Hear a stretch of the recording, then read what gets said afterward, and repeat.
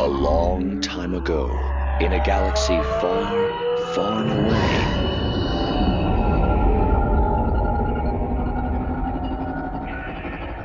You're listening to Star Wars Beyond the Films, the official expanded universe podcast of StarWarsReport.com. There is a great disturbance in the Force.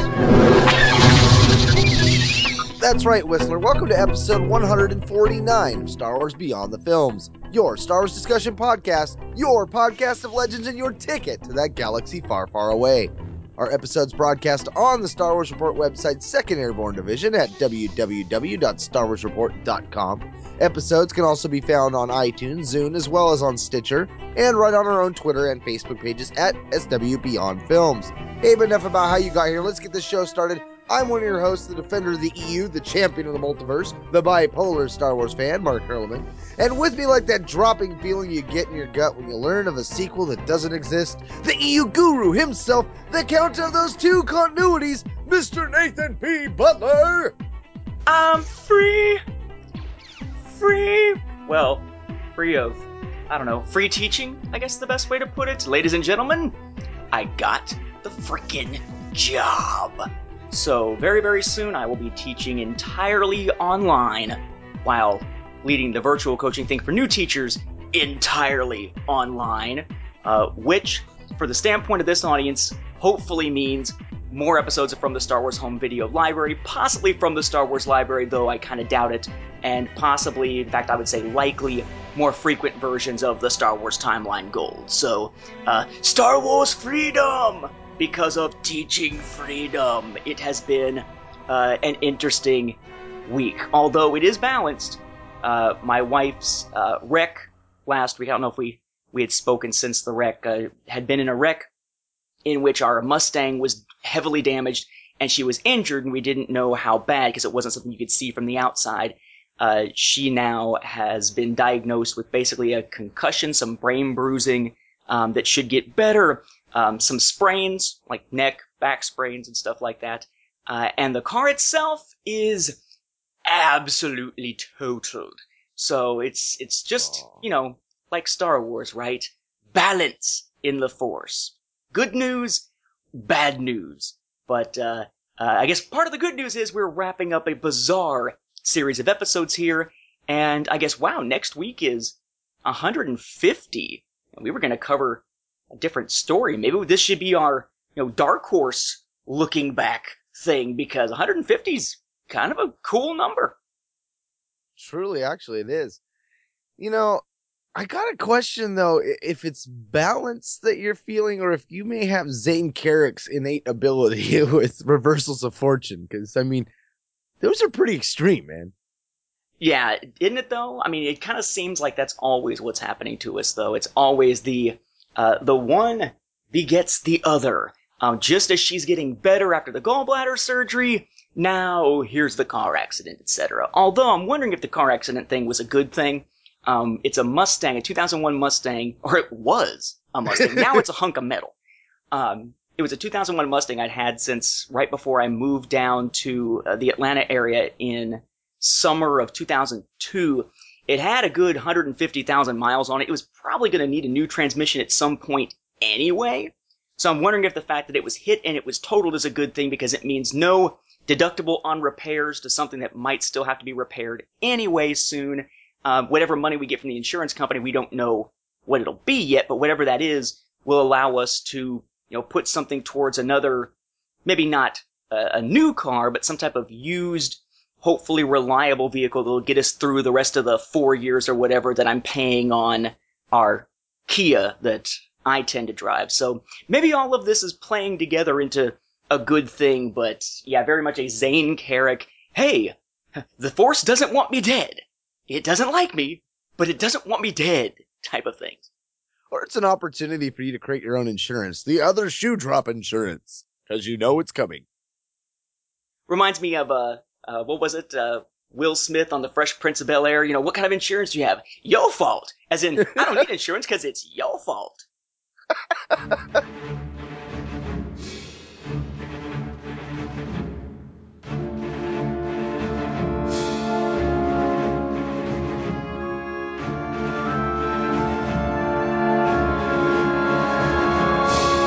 at Star Wars Beyond the Films, we ask the tough questions. Like, whose fault was it anyway? Questions that have bothered you for a long time. Did Han shoot first? Or simple ones that flexed you off and on? Where is that hyperspace coming from on the Ghost? You ponder about Star Wars, and so do we. This episode, we continue to explore Dark Horse Comics' The Star Wars, based on the original rough draft screenplay by George Lucas. Now, before we get too deep into spoiler territory, we'll give you our quick spoiler-free rundown. Just be sure to jump off at Tarkin's arrogance. That's right, this time we are taking a look at the last 2 issues and a special 0 issue, basically halfway through the series, for whatever reason. I'm assuming because they needed time for the production schedule to catch up and everything. They basically stopped and left the series hanging right around the end of 2013 and gave us this 0 issue that's a little bit different than the 0 issues we've gotten with other series before. And then they went back after that, and in February of 2014, they picked up with the back half of this series. So we've actually already talked about a couple of the issues released after that 0 issue, but since the 0 issue is more of a guide and a sketchbook, we're going to tackle that after we tackle issues 7 and 8, which are the 2 left of the story.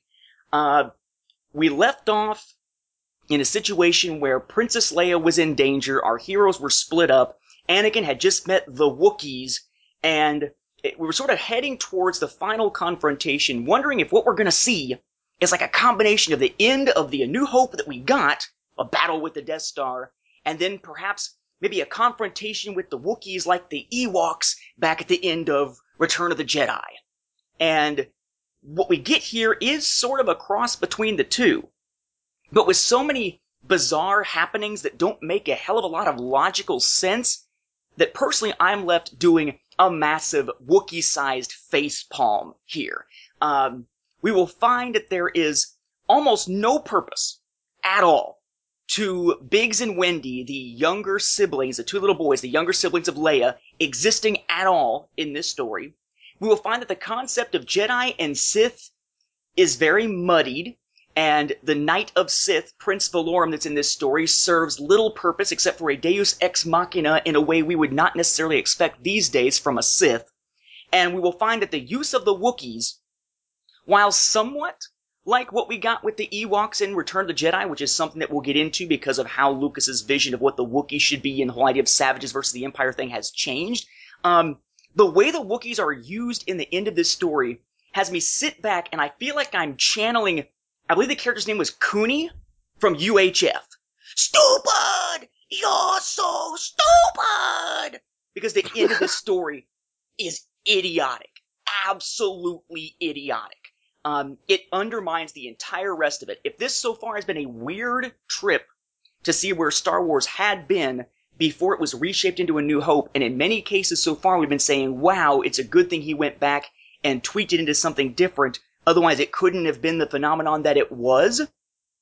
This version of the Star Wars, honestly, its ending falls flatter than the ending of The Phantom Menace, with Anakin's, "We'll try spinning, that's a good trick," and lucky shot aboard the Trade Federation control ship, or Jar Jar being a frickin' general here. The way this story ends is ridiculous. Absolutely anticlimactically ridiculous. To a point where I have to change what I said. It's not that if this had come out the way that this was written as more of a Flash Gordon style serial, that if it had come out like that, it would have been maybe a flash in the pan and not have been able to become the phenomenon that Star Wars is. I dare say that because of this ending, if this had shown up in theaters in this form, it would have been universally panned and bashed and been a flop for that year at the cinemas. The ending is that bad. And you almost wonder if the ending is close to one of those Back to the Future, to be continued endings. I mean, that for me, I think was the thing that really irked me was it had that sense of all of a sudden it stops, where Spider-Man 2 did something similar to that, but they succeeded. This one, it left me feeling like, well, as I said, you think you're going to continue to explore something here and there's a sequel coming, but no. And I think for me, I think that was the thing that made this smack the hardest. I mean, when you get to the very last page of the last issue, it has a promise there, but it doesn't fulfill it. And knowing that that promise is just empty and hollow and there's nothing to it aside from words on paper makes the ending, as you say, it just really suffers all the way around. The reversal of fortune from one of the main characters here, did not see that coming. And while it could have been interesting in the story if it had more context, the way it comes across is, gosh, I almost want to say campy. I mean, it come across so weird that I had no idea what in the heck was going on. I was like, well, what's the point of all the comm gas and all this other stuff? I mean, there's whole angles of this character that just are thrown out the window for me. But at the same time, it piqued my interest, but it all wraps up without giving you any satisfaction to the interest that they piqued. So it is just a constant failure. It's like adding to the story, but you're not adding to it in a good way. You're adding to it elements that actually hurt it. And that's the hardest part about this. But for the overall project, it's that same concept that we talked about in the first issue, and we mentioned in the second one. It is an interesting look into what could have been, but I'm with you on this one, Nathan. I think that had we got this, I don't even think we'd have had a cult classic. We'd have just had a Star Wars holiday special all over again. One of those where you watch it to cringe. I mean, there are aspects of Star Wars that we know and love, but if this was all we would have got, we wouldn't have had that, oh, hey, it's that one aspect. No, it would have just been, what is this crap? Although I will disagree on the ending aspect. The ending of the story in the story itself is awful. But when you take it and take a look instead at the last page and how it sort of leaves it to be continued type of thing, that actually worked fine for me. There's plenty of times that we've seen stories, television sci-fi stories especially, that never wind up seeing a sequel. And they just set it up to make you feel like, wow, this is going to be something cool. Maybe it could continue. You mentioned Back to the Future as the ending. And yeah, for years it was, ba ba ba ba ba ba ba ba, and to be continued. Roads where we're going, we don't need roads. Except, remember that Back to the Future wasn't meant to be continued. When Back to the Future first premiered in theaters, there was no to be continued. They added to be continued as a joke when they put out the VHS release of the first film, and that joke grew so much that it led to eventually there being Back to the Futures 2 and 3. The film by itself stood alone with to be continued for years, and people just thought, oh, well, that's cool, but sadly it looks like they won't make another one. That's kind of what this left me feeling like. Yeah, maybe it's cool that we might see something in the future, but even if it's not intended, at least the fact that they tack that onto the end makes you feel like this is part of a bigger saga, and there's more of the story to tell, which gives it a context beyond the story itself. So that didn't bother me. The way that the actual story of this tale plays out really did. Well, see, and it wouldn't have bothered me so much in any other medium. I think I'd be okay with it, but for me, it's like, this is the sneak peek into Lucas's original concepts for Star Wars. And it just feels like one more lie tacked on, like, well, even on the rough draft, he had plans for more. But in this case, like, they're open with it. No, he didn't. But I'm like, from the aspect of a George Lucas fan, like, you're always like this whole aspect of, well, he's got this great vision for things. And it's like, you go back to this rough draft and it's like, no, he just slapped a word down on paper. I mean, we attribute, in a lot of ways, we attribute Lucas's genius to the same level of evilness that Palpatine has. Like Palpatine can plot and come up with all these great schemes and ideas and everything latches together and it's just brilliance in action. And I think, Lucas got lucky in a lot of things and we attribute his luck to brilliance in action as well. I just see it kind of like a lot of those movies that come out these days where you can see they're seeding things into it for a sequel, only then it does so poorly at the box office that there is no sequel forthcoming, that it's just an absolute dud, and you're like, yeah, maybe you shouldn't have added those hints of the sequel in there, because even if you were trying to force their hand to making one, you suck, and you're not getting one. That's kind of the way that I feel about this, that this was a way of seeding things for the future that never would have come to pass because of this story. Yeah, I mean, I'll give you, it works. It hooked me. For a minute, I was like, oh, there's going to be another one. And then like, no, on the letter page. We'll get to that as we get in. We've analyzed their attack, sir, and there are spoilers. Should I have your ship standing by? Evacuate? In our moment of triumph? I think you overestimate their chances. Now, consider that your spoiler warning, Beyonders and Sentients of all ages, because here we go on another adventure beyond the films.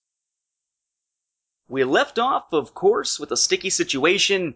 Our opening crawl of issue number 7 reads, escaping the Imperial attack on Aquilai, the ship carrying General Luke Skywalker and his companions is shot down above the jungle planet Yavin.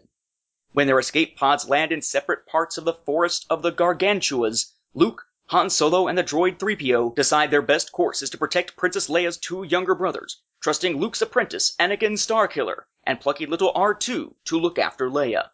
But Princess Leia is captured by slave trappers, and Anakin, attempting to rescue her, is carried off by the native Wookiees. Meanwhile, General Skywalker and the others encounter anthropologist Owen Lars, who warns them of the Empire's presence on the planet. Very Clone Wars-esque, just needs a fortune cookie. So at this point, Biggs and Wendy and 3PO and Starkiller and Han Solo are all with Owen and Beru Lars, who instead of being moisture farmers on Tatooine, are anthropologists here on Yavin, living in sort of a Kashyyyk-style hut in the trees type of situation. Not quite the way we would see with the Ewoks, much more Wookiee-like in this sense, which makes sense given the Wookiees themselves being in the story. And it just so happens that Owen has a couple of jet sticks, which are basically staffs from episode 1 that we saw the stormtroopers riding on earlier. And Han and Luke set out on those to go out and try to find Anakin and Leia, while 3PO and the 2 boys are left with the Larses. Meanwhile, back at the Wookiee camp where Anakin has just sort of proven himself by beating one of their warriors, Anakin and R2 are ready to get the heck out of there and look for Leia. Now, during this big celebration of the Wookiees, they try to slip away, but one of the Wookiees, Chewbacca, decides to follow him away. This is one of the Wookiees that Anakin saved from the trappers that looked like the bounty hunter designs we see in Empire Strikes Back. And because Anakin saved his life, he's following along. There's no comment about a life debt, but it certainly seems like that is the case. Fortunately, they're relatively close to where the trappers were, and Han and Luke find the trappers' dead bodies, having been killed by the Wookiees and Anakin, right around the same time that Anakin, R2, and Chewbacca show up. Fortunately, Han Solo, remember, green reptilian type guy in this case, not the Corellian, he's a Uralian in this case, is able to translate and says, yep, this is Chewbacca, son of Ozatuk, much like Atachuk, of course, Chewbacca's father in the Legends continuity, the one who enjoys the Wookiee porn, as we see in the holiday special, virtual Wookiee porn, Prince of the Sawas, as opposed to Jawas, a very powerful Wookiee tribe. And it seems they've made Starkiller, not 3PO as in Return of the Jedi, a god. So apparently the Wookiees have now got some kind of allegiance and worship for Anakin, to which Luke gives a good grief facepalm, literally a facepalm in the artwork.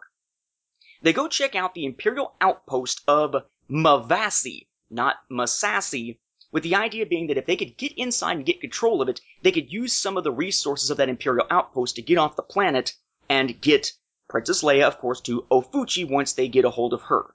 We quickly jump back to the Lars homestead, where stormtroopers burst in, kill Biggs's little thumper creature that he met, named Amber, like a little, sort of a hairy, lizardy looking thing, and capture, well, everybody. Leaving them alone with the Larses apparently was not a very good idea. As our heroes mount their attack on the Imperial base, they basically take the Imperials by surprise using Ewok-style methods of attack. Jungle vines turned into nooses, for instance, or swinging down heavy rocks on ropes to smash Imperial tanks open. They're basically able to overcome the Imperial defenders, despite the fact that the Wookiees basically are carrying spears and shields, and that's basically it. The only ones actually carrying modern weapons are Han, Luke, and Anakin at this point. They get inside the Imperial base, we get a cool 2-page splash image with no dialogue whatsoever of the battle inside as the Wookiees, tons of them, are just tearing apart the Imperial soldiers, and they're able to capture the base relatively easily, including a bunch of starfighters that look like what we think of as Y-Wings, albeit McQuarrie sketch variants of the Y-Wings. Turns out R2-D2 has scans and such of the battle station and is able to present them, and basically our heroes come up with kind of a ridiculous plan. What's going to happen is that Anakin, dressed basically in what we think of as TIE pilot gear here, it's a Sky Raider disguise, they call it, is going to go with R2 in one of these Y-Wing looking ships, albeit one that has a bigger cockpit. You can actually fit a couple people side by side and such in the cockpit at this point. Gonna go to the battle station and try to rescue Leia because they found that no less than 10 hours ago, Leia was taken from the base. She'd been captured, brought to the base. She's been taken from the base to the battle station itself. And while Anakin goes and does that, Luke and Han are going to train the Wookiees to be starfighter pilots, to fly these Y-Wings in battle against the battle station. I'll go into my thoughts on that when we get to it a little bit later. We quickly jump to the Emperor's space fortress, right, the battle station, where Darth Vader, remember in this case an Imperial general, not a Sith Lord, that's the Knight of Sith Valorum, a separate character here, where Darth Vader is questioning Leia, who is held by her feet and her arms in this torture contraption that can electrocute her. Her, of course, having that Padme-esque wardrobe malfunction. One leg of her pants ripped off, one sleeve of her shirt ripped off, but hanging there, essentially looking more the worse for wear. And they're waiting for these interrogators, these supposed doctors from Alderaan. Remember, Alderaan is essentially Coruscant, the Imperial capital in this case, to come and basically torture secrets out of her. We jump back to Yavin, where there's an Imperial tank carrying the Larses and the two boys and 3PO, which is then attacked by Wookiees. And they're all freed. Woohoo! Yippee! And we briefly see a Y-Wing training session with Han, Luke, and the Wookiees. Speaking of Y-Wings, Anakin's Y-Wing finally arrives at the battle station, is not really questioned except to say, hey, your ship's from Yavin. We lost contact with them. What's going on? He just says, oh, well, there's an inversion just east of Bullpup Station. It's a real mess out there. And Anakin is allowed to just plug R2 into the computer systems to figure out where Leia is being held. While making his way there, he is separated from R2 because it's a high security area. Androids are not allowed to go down that direction. And he just sort of slips away at the right moment so he can start looking for Leia. As we end issue number 7, we see the Wookiees painting war symbols on these Y-Wings as they're just about ready to fight. We have Lars saying, that is Owen, we've made contact with the underground on Aquilai. Security is tight, but Datos says they'll await your orders, Datos being one of the characters we saw back at the spaceport. Good, says Luke. Luke, Han says, it's time. They're ready to go up. And as the Wookiees give their "Rawr, rawr, warg" type of comments, now we'll see if your plan works. It has to, or it's death for the princess, Anakin, and freedom. They're about to take off into what's sort of the Battle of Yavin, the Battle of Aquilai again, with the Space Fortress, as we end issue 7 and its ridiculous premise that only gets more ridiculous as we go. There are things that jump out, like, the crawl. Why is Luke and Han's best chance to save the twins? I don't get. Or is that supposed to be like a play on words that I'm just misreading? Like it's their best chance to save the twins because the twins are about to die? Is that still because the pods were losing their power and that's the threat to the twins? Because I just don't understand it. Their best chance is to save the twins. So let's leave the twins to get captured. That made no sense whatsoever.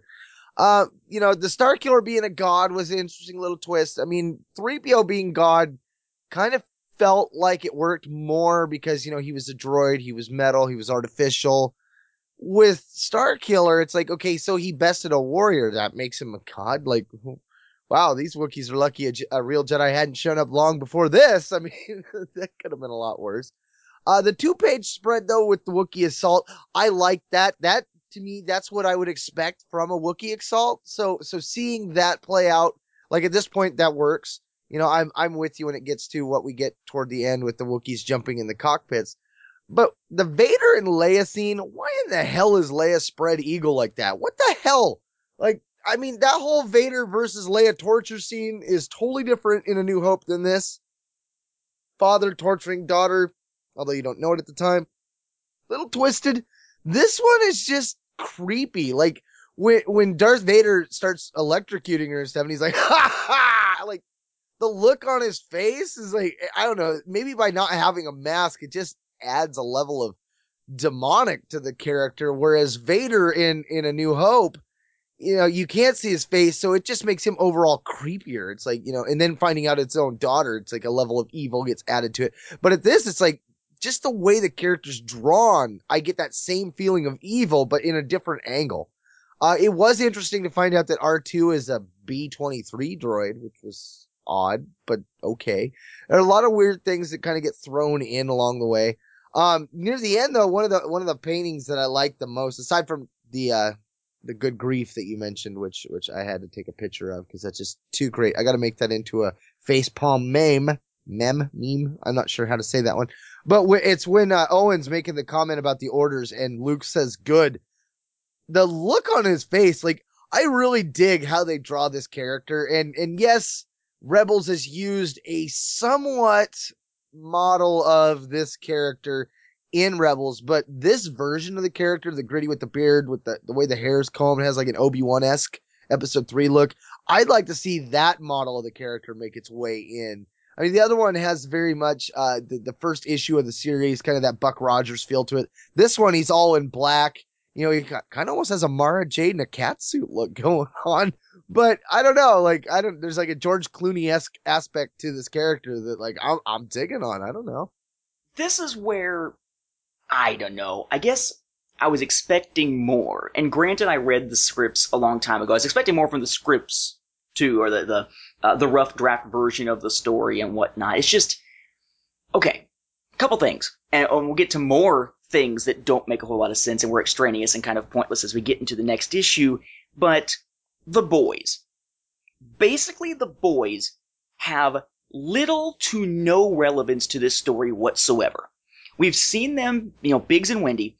One, they had to be gotten off the planet, so they needed to be stuck into these power cell needing stable stasis units that they're going to carry on their backs. And having to make sure they have power was something driving the characters when they didn't really need it, because they needed to get her out of there anyway and get her to Ofuchi anyway.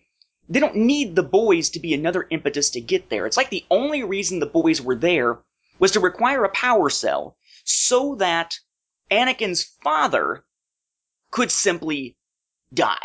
So that Kane couldn't join them on their journey. He had to pull out his own power cell and croak so the boys could stay alive. Because then, at this point, they're just left and captured, but then immediately freed, and don't play a big role in the story from then on.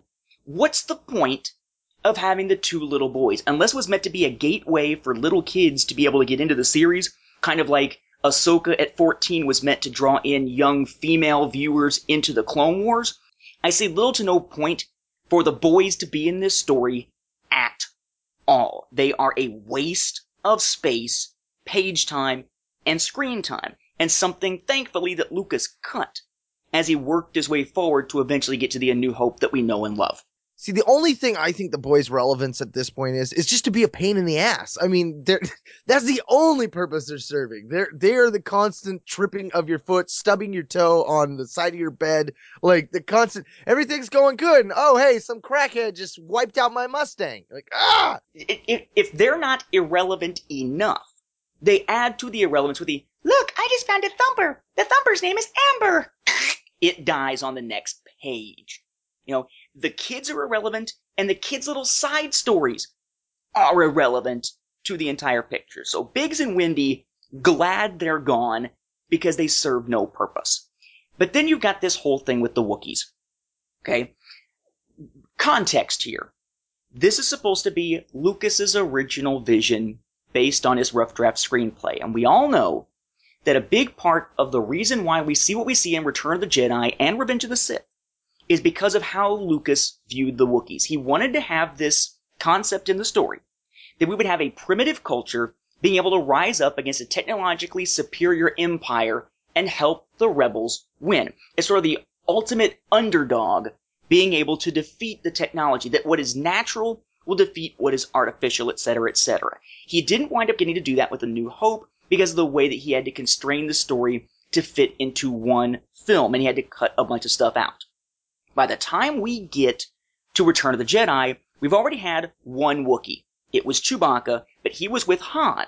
And Chewbacca has been shown to be technologically proficient. He's not a savage, even though he looks like he should be, at least in the way that Lucas at one point was talking about the character.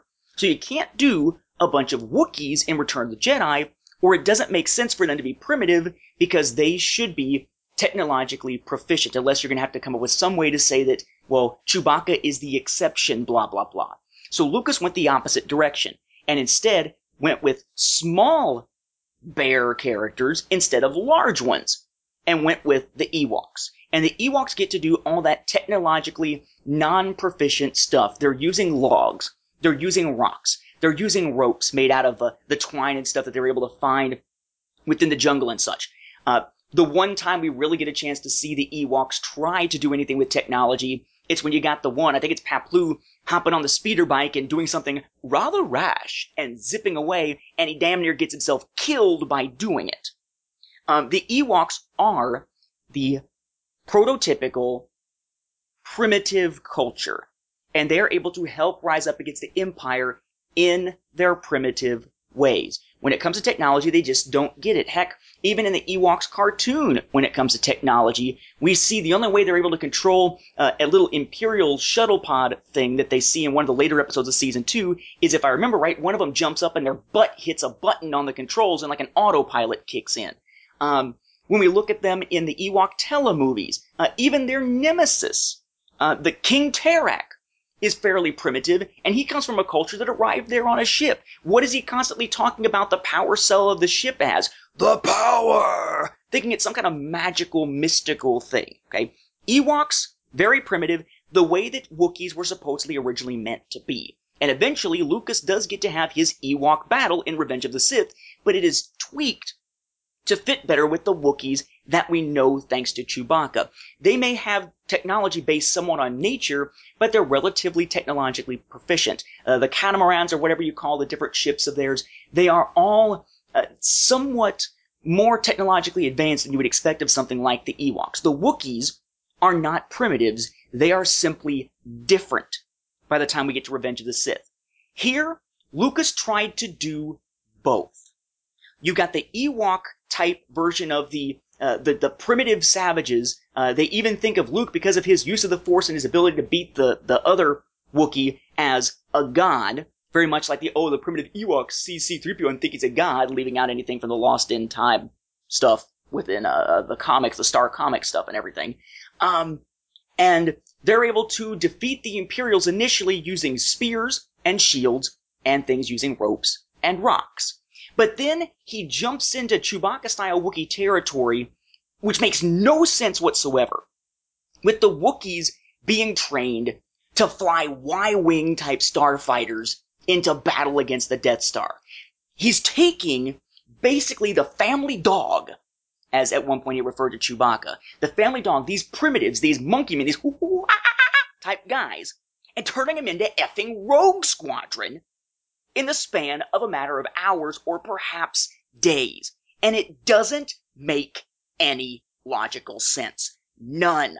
Suspension of disbelief is something that lets us believe in things like the Force in Star Wars, but there must be a logical consistency to the universe. There's got to be a sense of a through line for these different tales and these different versions of technology and logic and everything else that goes with all of this.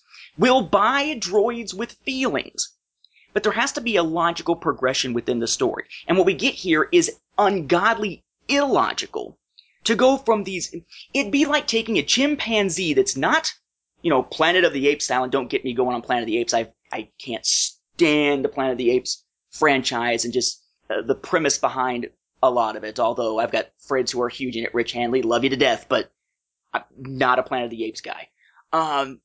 It's like taking a chimpanzee not out of a lab where they've been testing him and making him super intelligent so he can take over the world or anything, but taking a chimp straight up out of the jungle, putting him down in front of a computer, and having him hammer out the code to create the next version of Windows. It doesn't work. From a storytelling standpoint, it breaks the ending of this story, and it's where this entire thing falls apart. It has its ugh moments at different points, and its frustrating moments, and you can see how Lucas changed things to make more sense. This ending, thank God he changed it, because this ending is horrible. Even Anakin blowing up things using his intuitive use of the Force and happy accidents and coincidences in Episode 1. Even the Gungans defeating the droid army makes more sense than this, because the Gungans are given that weird version of their own technology that is seeded throughout Episode 1 before they go into battle. We get nothing like that here with the Wookiees. The Wookiees should be doing little more than getting inside the ships, seeing all the technology, freaking out, and pooping everywhere. It makes no sense. Well, Han should have offered them a red or a blue pill.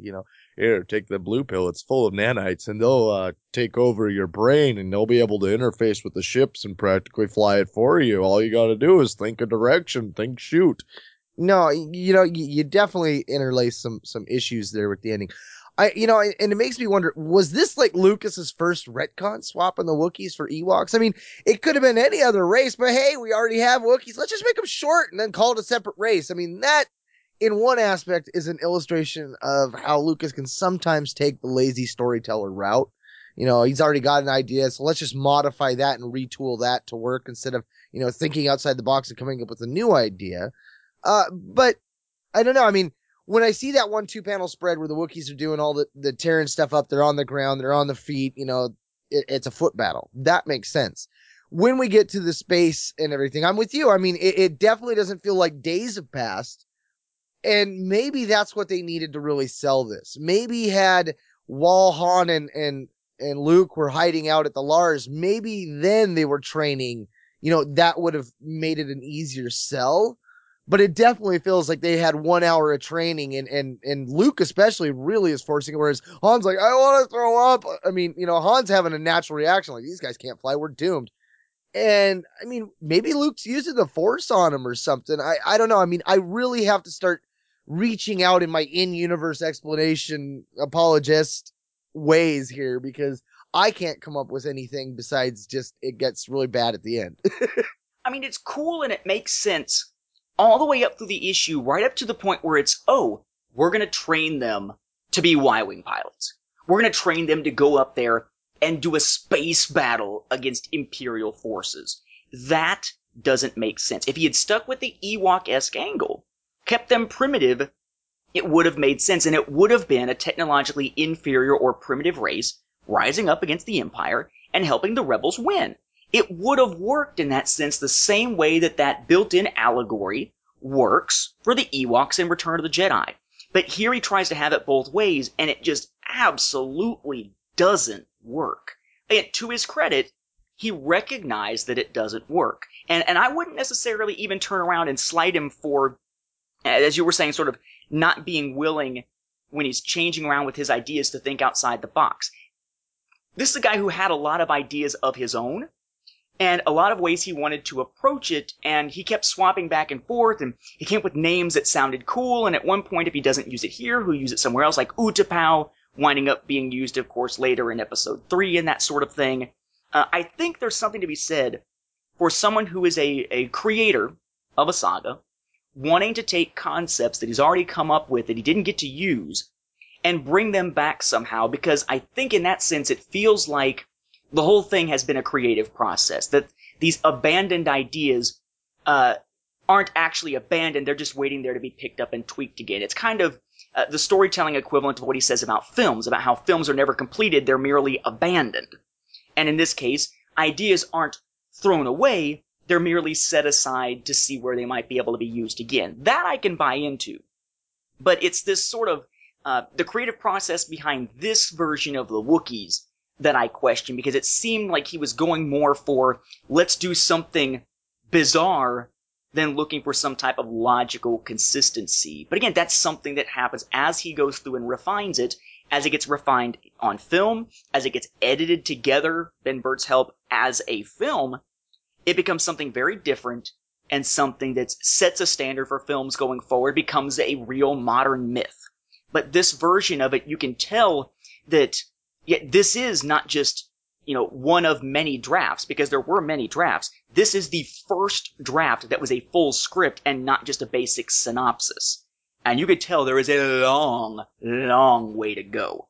For those trying to read this as a comic story, though, I think they're going to find this ridiculous if they try to read this as a story in and of itself. It's like we've said before.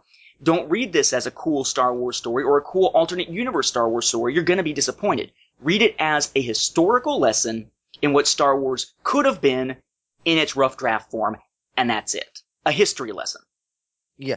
And I was thinking about it more. I'm trying to find ways to make it seem like it makes more sense with the Wookiees, and I think I've got it. Okay. You brought up thinking of them as chimpanzees brought out from the forest. Now, what if that mainly comes from the fact that we cannot understand what the Wookiees are saying? Therefore, it sounds like it's coming across more animalistic in nature to us. But what if they're supposed to be more like Native Americans? When the Native Americans went from bow and arrows to rifles, and how just that change of technology was all they needed to really up their game. I mean, when you look at what happened out in the Modoc and the lava beds and stuff, and how a small group of less than 300 or so Modocs were able to hold off the cavalry of the U.S. Army. It's just one of those situations that maybe that was what he was going for. Maybe they were closer to how the Native Americans were, because, if you look on that last panel, all the Wookiees have painted their Y-wings kind of like how Native Americans would paint their horses before going into war. So maybe part of the issue that you and I are having is that we're giving the Wookiees too little credit for intelligence. I mean, maybe they're a lot smarter than, that the barking and stuff is coming across. Maybe that's the problem we're having. Well, we do have instances where what they're saying is being translated, and that sort of works. There's a point at which, in the next issue when we get to it, one of them refers to head for the red monster when basically doing a kamikaze attack into part of the Death Star, the battle station, that's going to wind up causing a chain reaction, et cetera, that's going to eventually blow the thing up. But even with that, I could see the Native American angle, or any other culture. I mean, you could take the same thing of like what happens when Moroccans get their hands on some of the first guns that ever make it into Africa in the hands of someone other than Europeans or people from the Middle East, where they're then able to defeat the native cultures like Songhai, and the last of the great African empires falls to outsiders and all that kind of stuff. I would see that if this was, the Wookiees are primitive using swords and shields, but they're very smart, so here, give them some blaster rifles. Let them control those tanks, maybe. And certainly let them control something like the staff or something where it's just pointed in a direction and hit a button and zoom, you're off. But having them be able to fly Y-wings in a space combat type dogfight against what basically is the prototype version of the Death Star in Lucas's mind is like taking a Native American and saying, hey, put down that bow and arrow. We're talking back in, 1700s, 1600s, give or take. Say, hey, put down that bow and arrow, and here, let me show you how to fly this F-15. It's too big a jump to make logical sense. I think that's the issue that I have. It's not that they're picking up and using technology. It's that they're picking up and using technology way beyond their reach, unless most of these ships are basically autopilot. Unless it's like you were saying, and all they have to do is say, shoot that, go left, go right. But to actually have to fly the ships doesn't make a lot of sense. Or fly in formation. Seriously? I try. I swift left, right, and then I go Basaki. Your other left! Anyway, so let's check out the issue in which this all unfolds, because there's yet another leap in logic that won't make a whole lot of sense to modern readers as we go through issue number 8. So we pick up aboard the Space Fortress, which in this case in the opening crawl is capitalized space and fortress, so presumably that's that equivalent of saying Death Star. Anakin, who's already undercover looking like a pilot, smacks some stormtroopers and tries to take their armor. Tries a couple of times to get armor that fits and a helmet that fits, and can't seem to find one that fits his head. Maybe he should have taken down his top knot and tried again. But you see Anakin now dressed as a stormtrooper except his head exposed, which does absolutely nothing to hide him, of course, racing off to try to save Leia. Last issue, of course, he got away from his escort and was trying to do so. We also find out through Prince Valorum, the Knight of Sith, talking to Darth Vader, the Imperial General, that contact was lost with the ship carrying the doctors from Alderaan that were supposed to go after and torture Leia here. We find out that the rebels with Datos that were mentioned back in the previous issue, they're the ones that took care of that ship, which has helped Leia and eventually Anakin. Anakin winds up fighting against the stormtroopers, only to realize he can't fight in these tin cans. He can't fight in the stormtrooper armor, and winds up taking off big chunks of it anyway, so that was kind of a waste of time. And Vader, from remote control, drops down some blast doors and releases some Jai gas and knocks out Anakin. He is now going to be a prisoner as well, but Vader tells Valorum that he may be useful. Take the Jedi to Special Interrogation Section and use your Sith skills to find out his plans. As you wish, Darth. Meanwhile, the Y-Wing type ships are on their way towards the Space Force, and we see on the inside of the lead one that there's 2 Wookiees flying it. Then you've got Han Solo and Luke and 3PO all inside that ship. So presumably all of these other ships are nothing but Wookiee pilots. They give the go order, and on Aquilai, the underground, led by Datos and the others, gets into action, though we aren't going to see much about what action they actually get into. Anakin awakens, basically contained in what should be sort of a torture-type chair, kind of like Leia's, only Leia was held spread eagle by her wrists and her legs, kind of like an X hanging there, and Anakin is held to a chair more kind of like the way that we see Obi-Wan in Attack of the Clones. There's like energy binders around his ankles, around his hands, but he's held with his legs together and his arms down, kind of at an angle to his sides, as opposed to up like a Y or like an X. And we see a bit of conversation between Valorum, who takes off his mask to reveal there's no reason he's wearing it aside from, just looking cool, presumably, takes off his mask and has a conversation with Anakin. You, says Valorum, you were insane to come here. Why? For her. I can't believe your loyalty is that strong. You're a great warrior, but you're a greater fool. This is a place for androids. No codes, no honor. Our ways are useless here. Why couldn't you have stayed away? And in comes Vader. Finally, the great Jedi in person. And Valorum tells Anakin, silence. And in the conversation that follows with Vader and Governor Hodak, who's sort of like the Tarkin figure, they're basically mocking the Jedi and saying he doesn't seem like he's much. And Hodak says that your easy capture and public imprisonment should end the Jedi myth once and for all. And Vader, needing a moment to goad and belittle Valorum like he's been doing, says Prince Valorum, the Sith, may be next. So you got this sense that the Empire really doesn't care for the Knights of Sith either, that it's all this version of mysticism they want to get rid of, and you sort of get the sense here that Valorum is much more honorable than the Empire is, that the Sith are more honorable than the Empire, just like the Jedi are more honorable, that these are the knights, good and bad, but knights compared to, say, the regular feudal power structure or imperial power structure that we're seeing here, which is very different than what we're used to with the Sith, and something we'll get into here when we start discussing the issue. So the Y-Wings, for lack of a better term, start heading towards Aquilai, and there's the battle station, the Space Fortress. And battle commences between these stolen Imperial ships, remember, from Yavin, and the Death Star, or the Space Fortress. Anakin is being taken away to a prisoner transport.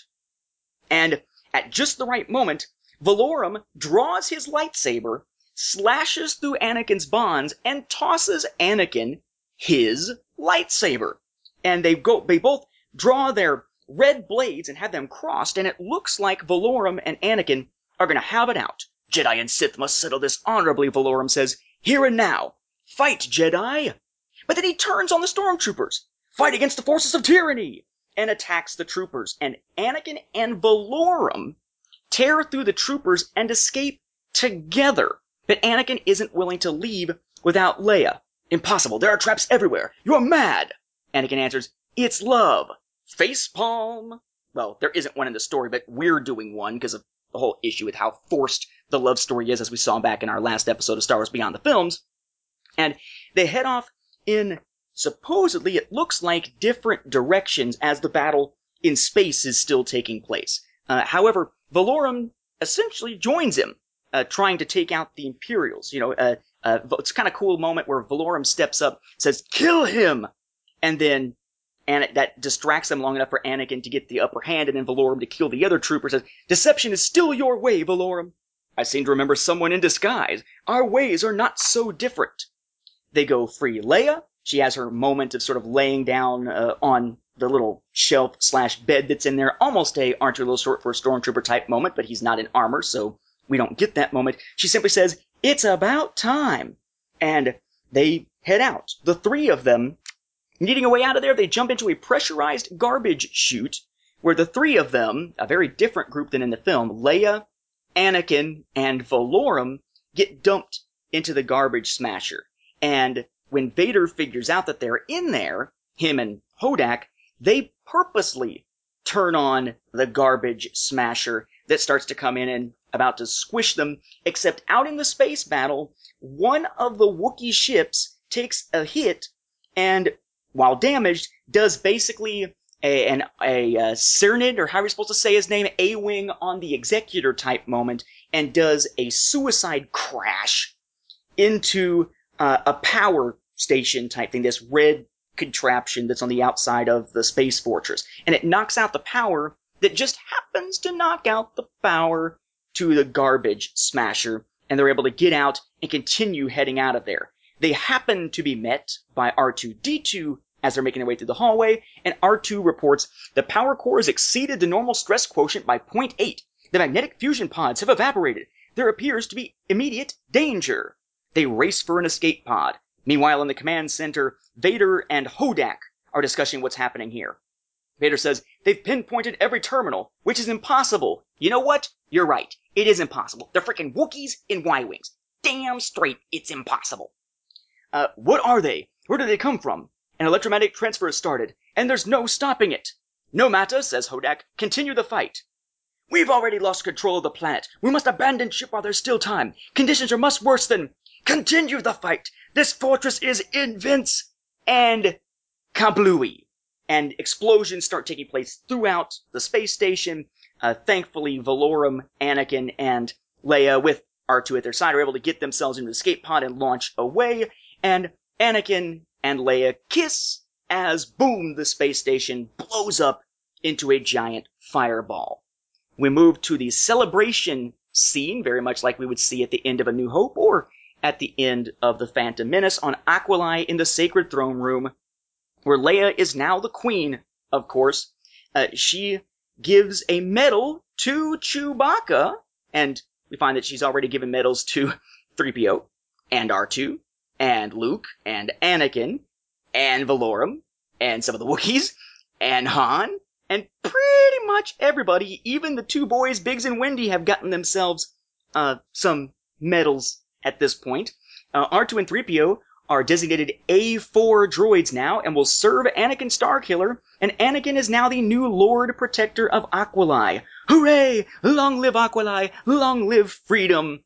And we get the odd sort of closing crawl of, as word of the destruction of the space fortress spread, 1,000 new systems join Queen Leia and the rebellion, causing a significant crack in the Great Wall of the Galactic Empire. The acts of Skywalker and Starkiller once again sparked fear in the hearts of the greedy and the malevolent, and a new sense of liberty, not felt for 100 years, swept through the hearts of all. But our hero's greatest adventure was yet to take place, the one which would be known as the Saga of the Ofuchi. And issue 8 is over with its ridiculous Wookiees in space, or at least these Wookiees in space, and the bizarre, complete reversal of the character of the Sith. Wookiees in space! You know, there were some things about the space aspect that had me scratching my head at moments. But I gotta admit, though, right out the gate, the whole head-swelling line of Anakin's, neither helmet fits! Luke was right. I do have a swelled head, but I gotta find Leia and fast. Like, classic humor here. I enjoyed that. You know, I can take the humor for what it is. There's a question, though, I also had. There's the Gas. What is up with it? Since Jedi and Sith don't seem to be that different, how is it it's able to affect Anakin but not Valorum? I mean, that was one thing that really threw me off. And further, I mean, once Valorum proves that he's ready to turn against the Empire, why not just unleash Gas on the entire ship and be the only person left on the ship awake? I mean, that seems like the automatic win right there. I like that Governor Hodak seems to be Tarkin. I did not catch that until we got to the 8th issue, and then I'm, oh, okay. And you know, you had mentioned it where Hodak had mentioned ending the Jedi myth once for all, and Vader is like, Prince Valorum, the Sith may be next. And again, there's that aspect of, I wanted to know why that threat was there. You know, what was going on between them? Where was the relationship of the Sith to this new empire? Was there contention there? All that kind of stuff really, really got to me. I was like, come on, really? You know, I mean, that's one of those aspects that I would have loved to have known more in the opening crawls or something when they first brought the Sith in. Because why were the Sith after Kane, Starkiller, and his boys in the first place if later they're willing to change? I mean, was this just a Valorum thing? Was he the only Sith that felt this way? You know, was the Order all together on this? There was also another line that Valorum himself had where Anakin says something about it being love, and he says, love. Now I remember why our clans have fought for over 1,000 years. And that whole aspect of the clans, like, I just thought that was interesting because it was like, okay, so suddenly now the aspect of the Jedi and the Sith feel more Mandalorian versus true Mandos and Death Watch. Like, that was an interesting twist. And that also added to Vader saying, you know, and the Sith may be next. I wanted to know a lot more about that, which gets to that aspect of how it ended with that promise of a sequel. Like it got me. I wanted to know more. Like, I'd be happy to find out Marvel is going to do, you know, a return to the Star Wars to give us this. But as they even mentioned in the letters pages, there is no battle or saga of the Ufiji. It's not there, you know, and they're encouraging you to go and check out the new Star Wars films and everything. It's like, so that's completely dropped, which, you know, I can get it as an Infinities, a one and done style story. It works, but I do like the concept of going back. You know, when they did do the Infinity story and they had the 3 Infinities comics and each one was its own set universe, I would love to see them go back and flesh those out and do the same with this. You know, come back and give us a story every now and again in these alternate universes. I think that while in this case the story isn't great with this one, I think that because the second part of this saga hasn't actually been wrote, that there's a potential there to actually come back and make it a better story and, you know, flesh out where this universe may go. I think that's kind of cool. The A4 droid aspect and the whole B-23 and all those different things for him, I don't have an issue with that because when I think about droids in the canon universe, you know, and even the Legends universe, their serial numbers were always big. They never exactly said how big the numbers were. There was always that out that the number could have been almost infinite. You know, I mean, like, okay, take Legends, for example. Whistler is an R2-D2 droid, even though he's not classic R2, the R2-D2 that we know. They're both R2-D2s. I mean, he could be R2-D2-B5. You know, I mean, there's all sorts of angles they could play it. So that being there was kind of cool. And finding out that in this version, the droid's numbers change is cool. Cause again, sticking to Legends, you know, Minoc eventually became Gate and they changed his model number to R5G8 from whatever it was as Minoc. And it was Wedge's same droid. He just had the droid refit. So, you know, I thought that was kind of a little cool thing. And Chewie getting his medal, like, I don't know. Is that like a tongue in the cheek poke at the fact that Chewie didn't get the medal during the movie? And even, you know, Adawan's Revisited had to go back and add that in because we could do, you know, tweak after tweak after tweak of this saga, but we could never give the Wookiee a medal. I mean, really, George? You couldn't give the Wookiee a medal and you couldn't fix that life pod hatch. But hey, let's mess with who shot first over and over again.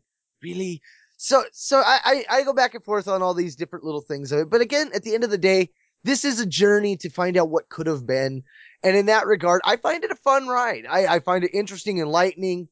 It isn't something I would say it's a great run. It's a must read. Heck no. But it's definitely one that it will pique your interest and it'll give you an idea of the creative process that's come along and how Star Wars has evolved as a whole. That alone, I find it's worth the read. Let's see, things that stand out in this one. I've already gotten into the whole thing with the Wookiees, though I would simply add that there seems to be little point in the attack unless basically R2's schematics that he shows before he and Anakin head off to the space fortress is explaining, the schematic itself, is explaining where there are these, like, power nodes, these red things that are conveniently red sticking out of the Death Star, so that's what the Wookiees can attack. But that makes the Wookiee attack even more ridiculous, because not only are they somehow apparently freaking Rogue Squadron now with fur, but they're having to do these precise attacks onto these specific spots on the Death Star to pull it off. And I think, from a storytelling standpoint, just kind of zooming back, it makes for a less thrilling finale if the space battle seems to be relatively aimless, almost. There's things they gotta go after, but they're all over the place, so it feels like an aimless attack. That's why I think when you look at, A New Hope with the exhaust port, or the power generators in the main core in Return of the Jedi, that works because you have the suspense of there is one specific target. Our heroes have to get there, destroy it, and hopefully escape alive. Yes, having the exhaust port was kind of ridiculous. Wow. This giant space station, and there's one spot with an exhaust port where one hit there could wind up traveling, if it's lucky, all the way to the core and destroy the base? Dang, maybe you should put a shield on that or something. There are ways you could argue that is certainly ridiculous. But this, because it lacks that level of precision of there's this one target, makes it feel much less suspenseful. The space battle feels disorganized, feels like it has no purpose. In fact, frankly, it feels like them destroying the battle station is an accident. Like they were there maybe to buy time for Anakin or something, and it's an accident that they hit where they need to hit, in some cases by the suicide attack by a ship that's too damaged to go on. So the space battle doesn't really seem to work for me. Same thing goes with some of the lightsaber battling that we get here. You watch a Star Wars film and you expect a massive lightsaber battle. Obi-Wan versus Vader in A New Hope, Luke versus Vader in Empire and Jedi, or jump back to the prequels and you got the three-way one in Phantom Menace. You have kind of a three-way that becomes almost a four-way one when Yoda enters in Attack of the Clones, and you get the great Obi-Wan versus Anakin duel of the fates type thing, or duel of the heroes, etc., thing that we get in Revenge of the Sith. Star Wars is iconic for lightsabers and lightsaber battles, and interestingly, this one really doesn't have one as part of the climax. We've got Anakin and Valorum hacking their way through the hallways, taking out stormtroopers and the like that have lightsabers, but it seems as though at this point in the evolution of Star Wars, Lucas really hadn't seen lightsabers as anything other than like blasters. They're just neat little sci-fi elements we get here. They're not particularly unique to anything or special, so they don't get highlighted as a focus of combat later on in the story. So lack of a lightsaber duel at the end detracts from the Star Wars feel of this, and I think it's something that a lot of people are going to notice is missing, even if they're not consciously realizing it. Maybe they're reading it and it's like something feels lacking in that ending. Well, aside from the space battle seeming to have some randomness to it, there is no lightsaber duel as part of this. This is all essentially a merry little chase that winds up happening. Then, of course, you've got the issue of Valorum. We find here that the Knights of Sith are very different. You get the feeling from the first issue that the Knights of Sith, as Mark was saying, was a lot like the Sith that we get in the Legends continuity and now the Story Group canon continuity. But this begs the question, why is that Knight of Sith there to kill the Star Killers? Why did he kill Deke? Why was it that Cain and Anakin had to go up against him and such? Presumably it's because these clans have been at war for 1,000 years, and this is just what they do. They go out and kill each other. But the idea of the Knights of Sith being evil is something that's undermined by Valorum here. Unless he is supposed to be the exception, of course, to the rule. In that sense, Valorum becomes Teal'c from Stargate SG-1. You can sort of remember that scene back in Children of the Gods, the first longer episode of Stargate SG-1, where Teal'c is about to kill a bunch of innocent captives, and O'Neill says, I can save these people! Help me! Help me! And Teal'c does his whole, many have said that. And then he turns and blasts his comrade and says, but you are the first I believe could do it. If that's kind of the moment we're supposed to be getting here with Valorum, that somehow Anakin being there and seeing the Empire and its oppressiveness all around him causes Valorum to have a change of heart, that now he wants to save Anakin. He's going to join the good guys, which seems to be what he's doing here. He seems to be playing the Teal'c role. It's something that gets no setup really whatsoever throughout the course of the story. Unless we're assuming that the reason why he is joining Anakin and fighting him is because he's sick of Vader mocking him. Now, that is, again, Vader, the general, mocking Valorum, the Sith, because they are two different characters. It just seems odd and awkward when he does his 180 here. It doesn't really seem to work. And if not for Valorum's intervention, Anakin and Leia and the others would have been completely screwed. The ending of this story, the happy ending here, relies on Valorum changing sides, which is not something that is telegraphed anywhere else in the story and really feels out of place when it finally happens. The only element, though, that I can see of this that makes me sit back and wonder, where was Lucas perhaps going with this? Is the fact, remember, in the actual film version of A New Hope, when talking about Obi-Wan possibly being alive and whatnot, and talking to Tarkin, Tarkin says, you, my friend, are all that's left of their religion. And this idea that Vader and the Jedi are thought of as one religion, despite it being Jedi on one side, Sith on the other, light side on one side, dark side on the other. They are the same religion. They are the same society, but essentially different clans within that society, light following and dark following. Now that grows into a huge gulf and a huge difference in philosophy and way of life, to the point where now we don't think of Sith and Jedi as one whole. We see them essentially as opposites, but not within the span of one particular society. Maybe that's where Lucas was going with the way things were written in A New Hope as we see it as a film. Because certainly it does seem by Tarkin's words that maybe we were expecting to see something a little bit more with the Jedi and Sith being part of one society, but just divergent clans battling themselves within the broader tapestry of an empire or whatever existed prior to that within this story and the films as we got them.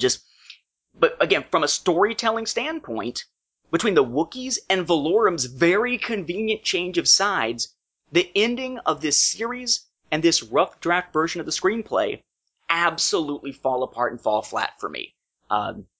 I would recommend it as a history lesson and what Star Wars could have been, and I would recommend checking out the Star Wars Timeline Gold and checking out summaries of this and all those other early drafts as they work their way towards the A New Hope that we know and love.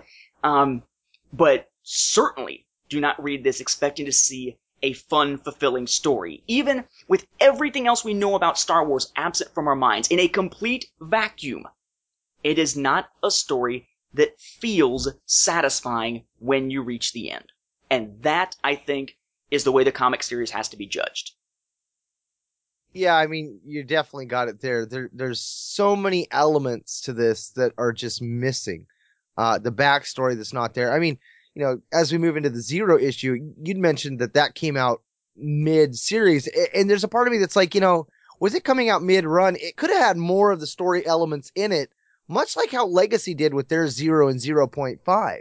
I mean, when you look through it, they got things about the Sith, but there's very little about anybody in here. Like, this would have worked better as a Zero issue for before the series came out at all, because there is very little to be spoiled. And what they needed to do is put one out in the middle that had more of those details, more of what was going on with the Sith, more of the other Republic or the other Empire, whatever it was. And, more of those details that are just flossed over. There's no context to them. And so, there's that desire to learn more, but there's just no info there. And that's the downside of this project. While it's an interesting look into what could have been, there is no promise of more. So anytime your interest is piqued, don't expect it to be delivered upon. So there's that too. Speaking of that Zero issue, let's take a look at that real quick. Again, it is sort of a cross between a sketchbook, behind-the-scenes book, and the kind of Zero issues we got with, as he mentioned, things like Legacy. Bear in mind also, by the way, I've mentioned this in a previous episode, but if you are looking for those Zero issues or 0 1/2 issues of Legacy, don't forget that the Empire of One trade paperback that includes the last story of Legacy Volume 2 also includes an updated version, basically, of that 0 1/2 issue from Legacy. So you've got all of the content from that second version of that issue, plus you've got a few new pages, albeit not much, added in to deal with stuff relating to Legacy Volume 2. So if you're a completionist, that's where you'll find that it was never released as a separate issue.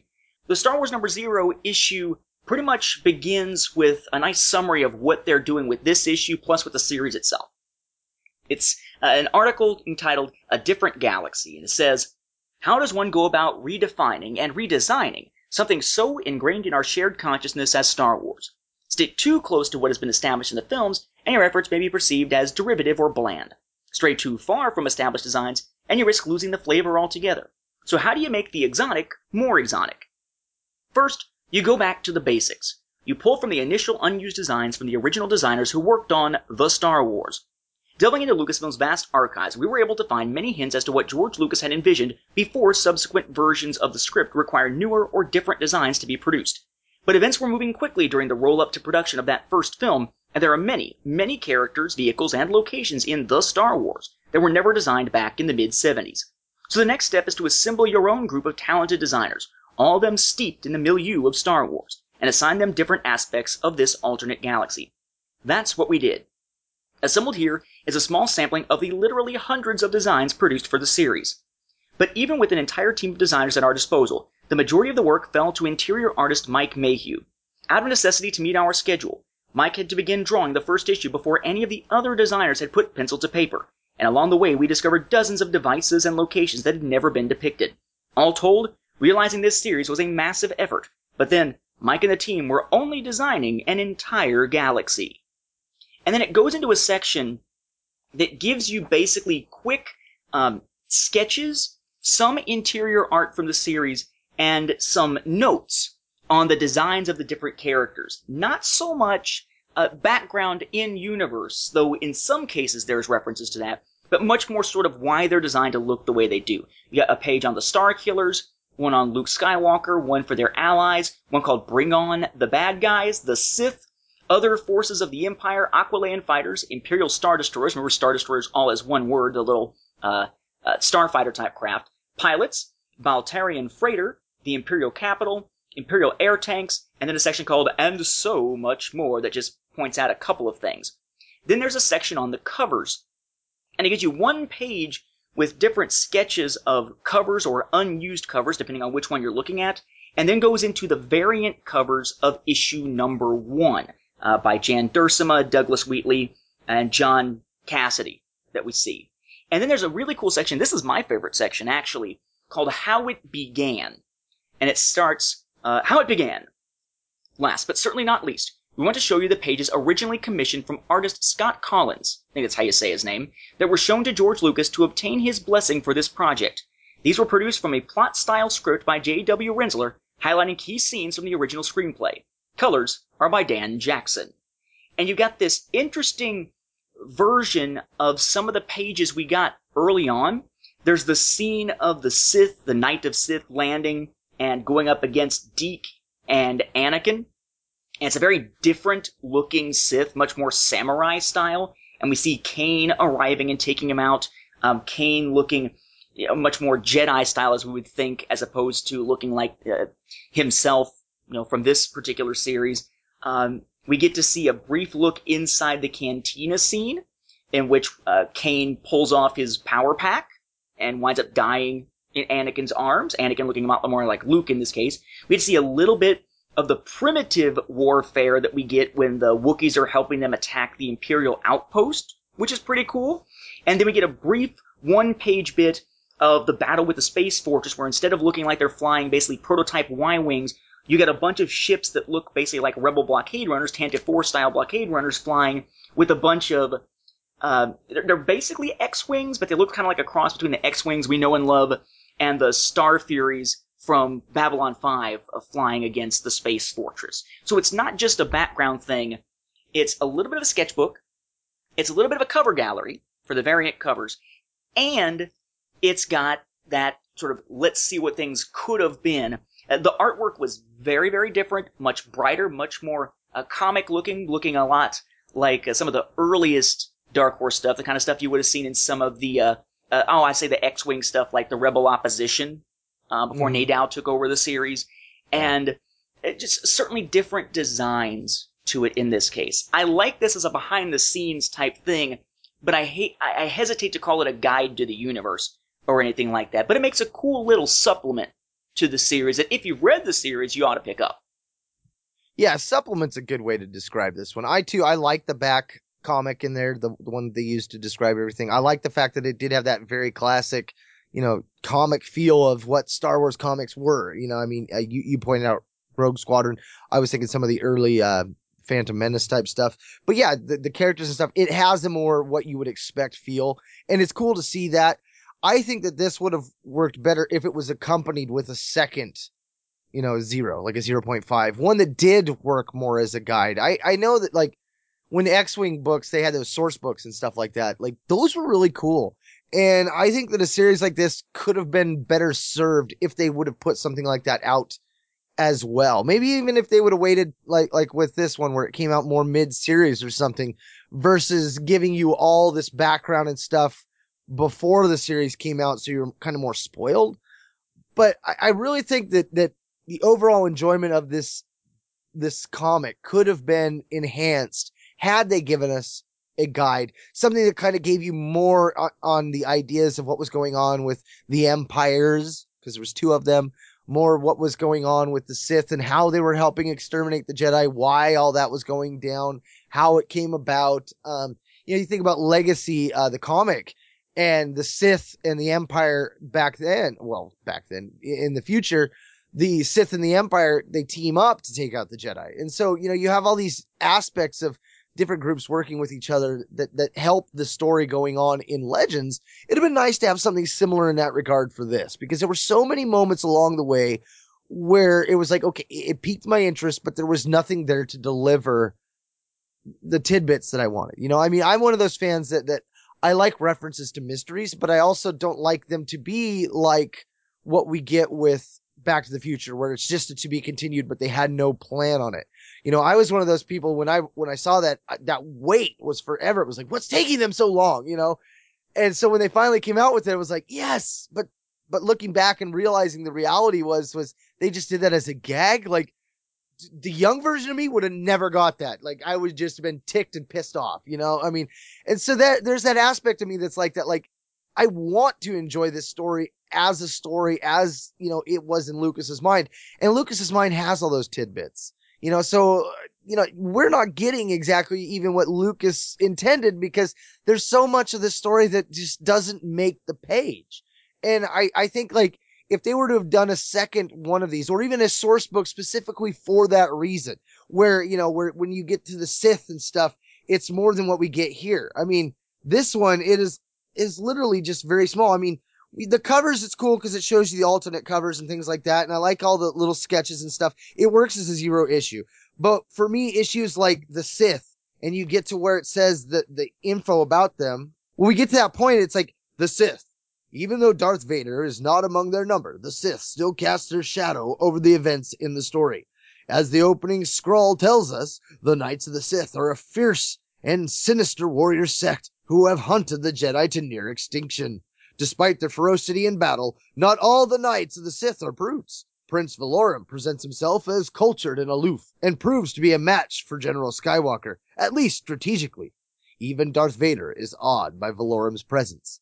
And that's it. Like, this really has nothing to do with the Sith. It more has to do with Valorum. I mean, so, there are those aspects where it's like, I wish there was some more details, but the pictures, the designs, the concepts and all that, it works in the Zero issue. I just really think that the story itself could have been better served if they'd have given a source book or added some source book-like material to it, just to give us some more of that filling in the colors and stuff to give us that broader picture. All right, so before we hit the covers, let me kind of provide sort of a last thought from my perspective, and it's going to sound like I'm contradicting myself here in a way, but it is internally consistent, I promise. This comic series, as I've said, is not one you should read for general enjoyment. It's going to fall flat. It really doesn't work. The story itself really doesn't work. And you should read it more as a history lesson in what Star Wars was in its rough draft form, and be able to compare that to things that we see later. See where different terminology winds up coming back later and things like that. It's a great historical curiosity for a Star Wars fan. However, I will say, having read that original script several years ago, kudos to Jonathan Rinzler, writing a comic in this case, as opposed to a behind-the-scenes thing. You can see a lot more information he gives about these earlier drafts in that The Making of Star Wars book, which is one of those great ones, Making of Star Wars, Making of Empire, Making of Jedi, that are out there. And if you pick up those, pick them up on iBooks, by the way, so you can get the enhanced version with all the video clips and everything. It's awesome, awesome stuff. Love the iBooks of these. Rinzler did a very, very good job of adapting Lucas's original script into this. Mike Mayhew, an insanely awesome, sometimes almost photorealistic, painted look to this series. The artwork is outstanding for the series as a whole, and Nick Runge's covers really evoke the movie poster type look that we would expect. You would almost expect these to be the kind of things that could have hung up just like the ones we get for the prequels, just like that classic, for instance, that's based on Gone with the Wind, for Empire. I mean, amazing covers, awesome interior artwork, and a very good adaptation. The problem isn't their work. The problem is that Lucas gives us a really weak story here with this rough draft. But again, I would argue, and this is where people are going to say, because I'm saying they're so great, that's contradictory. You've been ragging on this thing, and now you're saying they did a really good job. What? Let me take that one step further. I do not think that this series and how much the story doesn't work, or how little it works, I guess is another way of putting it, I don't really think that is a testament to how bad a storyteller Lucas could be. That this is just a crappy Lucas story and just needs to be dumped. Man, it's a knock on Lucas that he could have produced something like this. Remember, he didn't. Oh, he wrote the rough draft. But Lucas changed it repeatedly until finally getting to the version of A New Hope that we have, and even then, some of it was changed during filming and during editing to create the film that came out in 1977, was revised again in 1997, and was revised again in 2004 and 2011, but let's not think about changes made to the Blu-ray like the rocks that R2 hides behind from one angle that disappear from the other. Lucas, when it comes to filmmaking, is outstanding. When it comes to creating a modern myth, he did an outstanding job, but he started at a very weak place. I would argue that it is a testament to George Lucas's brilliance as a filmmaker that he could take something that started like this and turn it into what it became. So I don't think this is a knock against the creative team behind the series. I don't think it's a knock against Lucas. I think it's a testament to how good this creative team was able to make something out of the relatively weak source material, and how well Lucas refined his vision to create something great. And kudos to Dark Horse for taking the time for one of their last projects to do something completely out of the box and take this early rough draft version of The Star Wars and actually produce it as a comic series, which really, honestly, as much hype as it got, may not be seen as a risk now, but I can't imagine it being anything other than a risk when they first started talking about it. So kudos to Dark Horse to Runge, to Mayhew, to Rensler, and in refining it, of course, into the A New Hope we see in theaters, to Lucas for this story. It's just not one that works great as a comic series. Reader, beware, but kudos to everybody involved. I mean, it's no secret these stories and stuff have been out there. I mean, Nathan, your timeline's got almost every single version of them out there. Most fans aren't that interested. And I think that Dark Horse was smart to put it in a form that many casual fans would get in their hands. Because I think a lot of them, myself included, just won't take the time to go out and hunt down the many versions of the saga as it was progressing. But I think there's a level of our fandom that we owe to ourselves to make this pilgrimage to kind of, get a grip on where our own fandom lies and where the creative process came and what it is that we truly enjoy about it. Because even though the story fell flat, there were a lot of things about this that had that classic Star Wars feel that I really, truly enjoyed. And, it again shows me that Star Wars was so brilliant at its time and so ahead of its time. And it took something so basic like the Flash Gordon and the Buck Rogers concepts and turned it into pure gold. I mean, Lucas takes homages to things later and did the same thing with the Clone Wars. You'd have your the Zorilla Beast with the Godzilla and the King Kong aspects, and you'd have the Hitchcock and all these things. And the one thing that man has always been able to do is take things that we love and give us a new twist on them. And so seeing Dark Horse take something that Lucas himself started and give us a twist on it and present it, I think it's a refreshing new way to come about things. It is something I'd like to see them do with other projects, maybe. Some things that got canceled and things like that. Like, it's nice to see them delving into a realm of infinities in a time where, a lot of fans feel like Star Wars is falling apart. So seeing that was kind of a cool and refreshing aspect as well.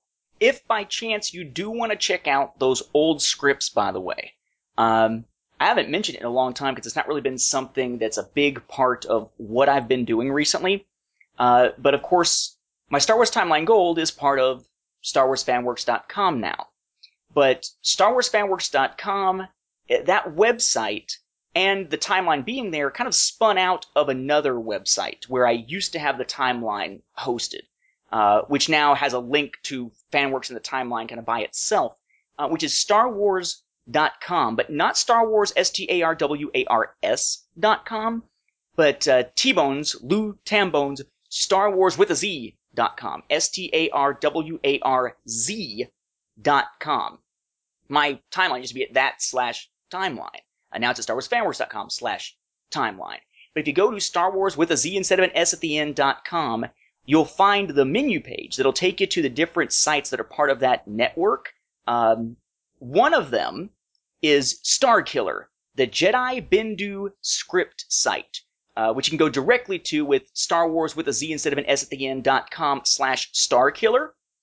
That's a website that includes tons of really cool writing and analysis and breakdowns of these scripts, along with the scripts themselves.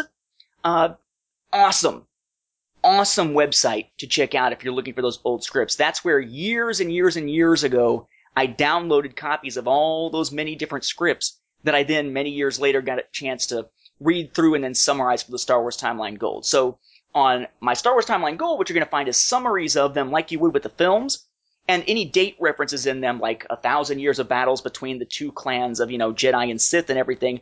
Those are referenced on those timelines the same way they would be on the main timeline. They're just kind of their own little deal. But if you want to read the actual scripts, check out the Jedi Bendu script site, aka the Starkiller script site. Again, Star Wars, StarWarZ.com/Starkiller. I have nothing to do personally with the Starkiller script site. I just think it's awesome. A great, great resource. Now, moving into the covers for this, we've got 780, and then we will mention the hardcovers, because there was a deluxe and a regular, as well as the trade paperback, and the number 2 Ralph McQuarrie one that we had missed on our first time through, because apparently they decided to do a variant on number 2. Kind of weird there. 7, it says Enter the Sith, and it's got Valorum in the background. This one's got a lot of action going on, and I think that for me, that overlayering action is kind of what turns me off to it. Leia's strapped to the device that Darth Vader's torturing her with, and she's looking up at Valorum, who's looking down at her, kind of ticked off, angry, villainesque, and she's screaming what looks to be like a classic horror movie, I'm about to be knifed in the chest scream. And you've got Chewbacca looking very much like Chewbacca from the shoulders down, but the head just looks like the Chewbacca from this comic, and everything else looks like Chewbacca from the series, except for he's got 2 bandoliers going across him instead of just one, and he's got the axe coming down as he's dropping down on some stormtroopers.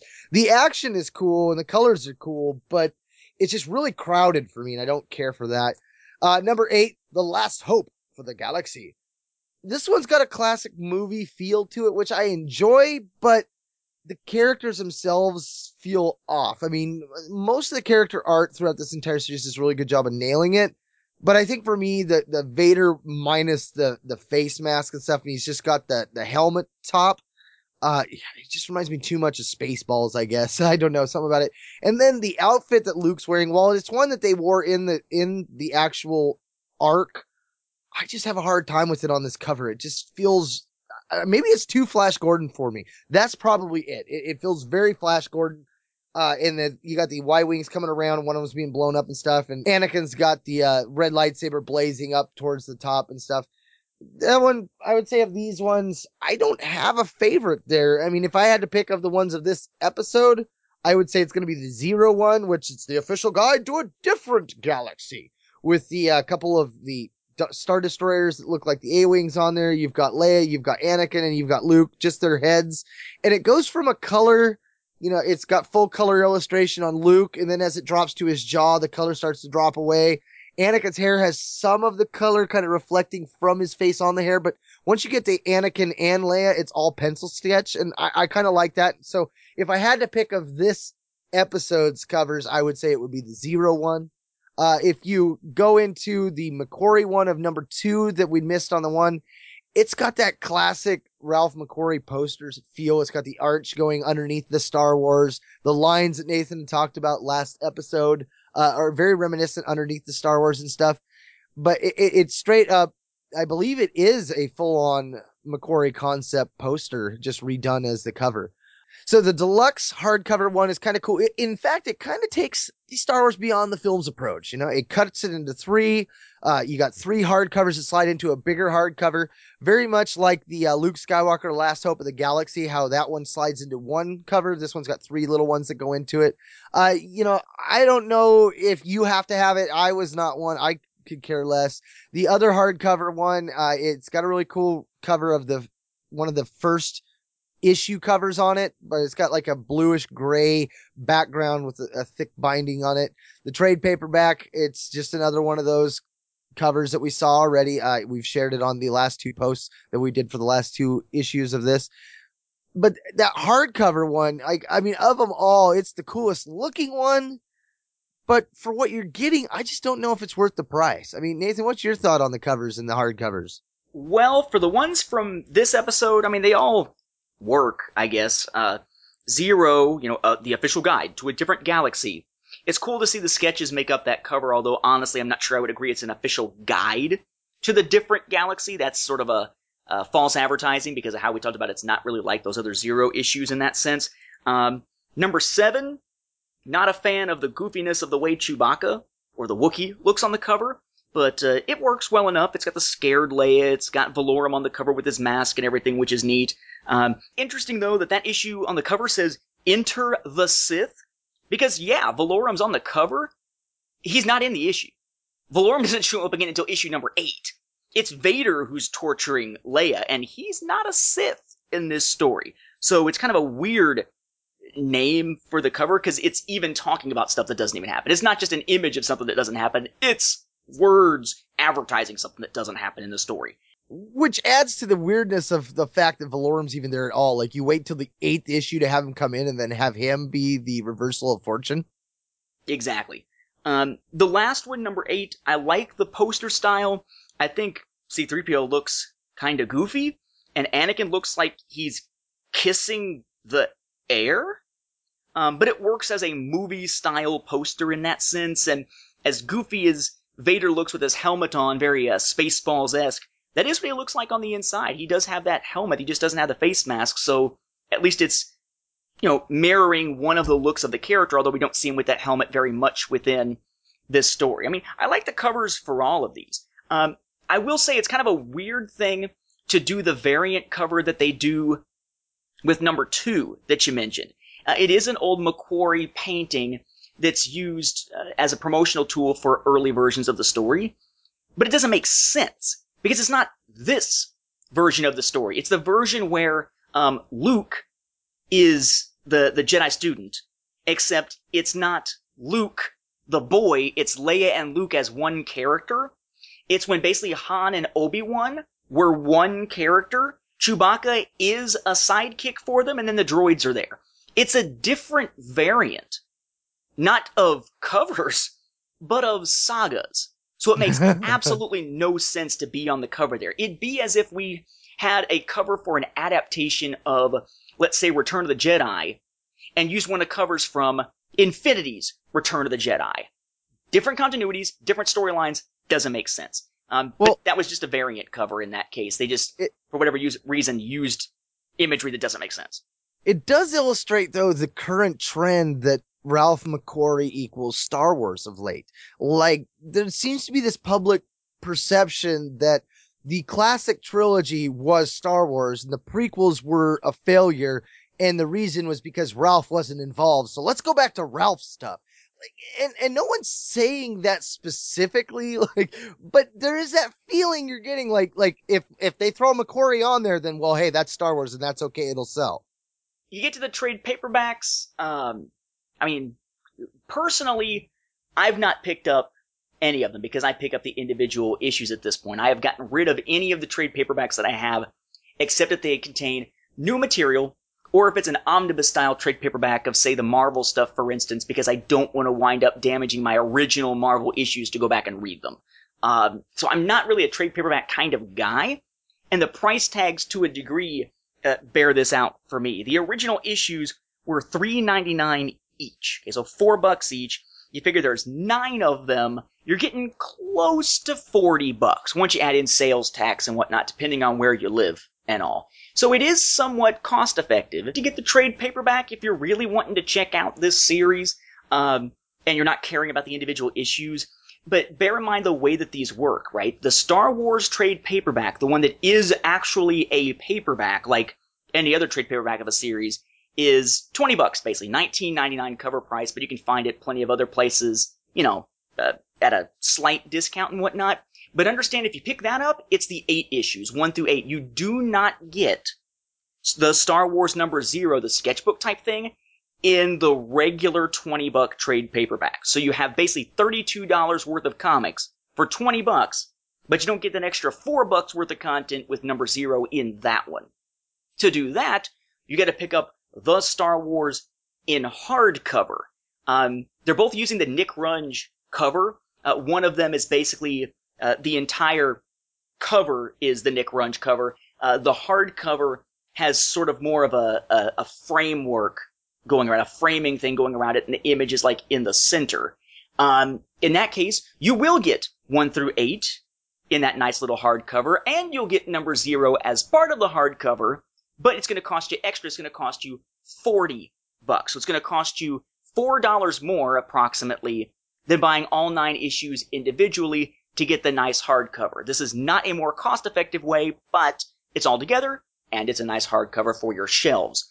The deluxe hardcover that separates it out into 3 separate little hardcovers that go in the little slipcase type thing, it's nice, it's pretty, it's cool, and if you're really, really into this as a historical Star Wars thing, and you like those type of deluxe collected versions, like that gallery edition or whatever it's called of one of the Dark Times stories that just came out, I mean, I could sort of see someone wanting to pick this up and put it on the shelves, but to me, it's probably not worth it. Of the different parts in it, you've got ones based on the different variants of the number 1 cover for a couple of them, and then you've got the number 0 cover used for the cover of one of the volumes that's in it.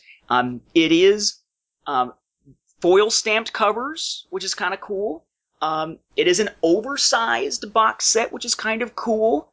But to me, I don't know. Getting all those together in the slipcase and all, it's pretty, but it's $100. It's $99.99. It costs you 5 times as much as the trade paperback to get that deluxe hardcover, and more than twice what you're gonna pay, the $40, for the regular hardcover edition. You gotta be seriously hardcore as a Star Wars collector, or seriously hardcore on the Star Wars to want to get that one. They certainly all look nice, but not sure if I would be spending the money. Then again, I'm someone who is prone to drop $100 on a rare version of Star Wars on home video. I just recently spent a little less than that much on the 1983 little stereo-ware compatible red band instead of red triangle non-hi-fi version of A New Hope on VHS to complete that part of my collection. So who the hell am I to talk about what you should be spending your money on? Well, it does bring up that question. Overall, did they go nuts with the covers and the alternate versions of this? And well, I'm going to ask Nathan this question here in the episode. That's a ponder that I would love to get some feedback on the episode comment section on our Facebook page.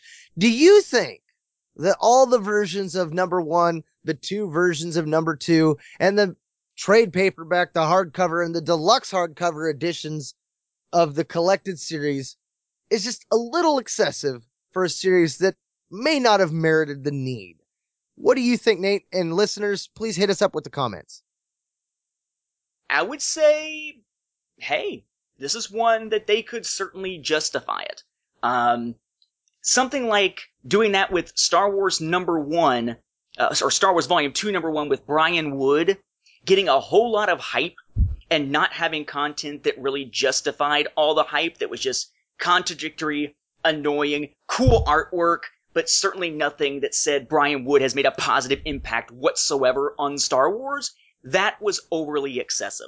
With all the sketch covers and the regular covers and the special variants that you can only get at certain places and all that, that's ridiculous. I would even say that Darth Maul's Son of Dathomir, as cool as it is being unproduced Clone Wars scripts and the one Dark Horse comic series to carry over also into story group canon, not just Legends, that probably really didn't need to have as many variant covers as it did. The sketch cover, the Atlanta cover, the different covers where it's sort of the same image, but one's zoomed in and one's not on his face and all that kind of stuff. Yeah, it's kind of going overboard. We're getting into Marvel Comics or 1990s comic territory that used to really annoy the crap out of me and drives collectors nuts because nowadays it's so hard to get some different types. With Star Wars Volume 2, they even had those special ones you could buy through, I forget who it was, Dynamic Forces, I think it was. There was like, and Brian Wood has signed it. Look, he signed it in a gold pin, in a silver pin, in this, in that, and hey, we're gonna make them cost a lot more based on which color pin he signed it in, because he only signed a certain number in that freaking color pin. That is excessive. That's where Dark Horse went off the rails after so many years of not doing much except maybe gold logo versions of Star Wars comics that really had me respecting them for not going down that crazy variant edition road. This one's a special thing. It was hyped up a lot for people who weren't regular Star Wars readers or Star Wars collectors. A big thing within the Star Wars and the comic community that they were going back and picking up Lucas's original version of the rough draft version of Star Wars for this.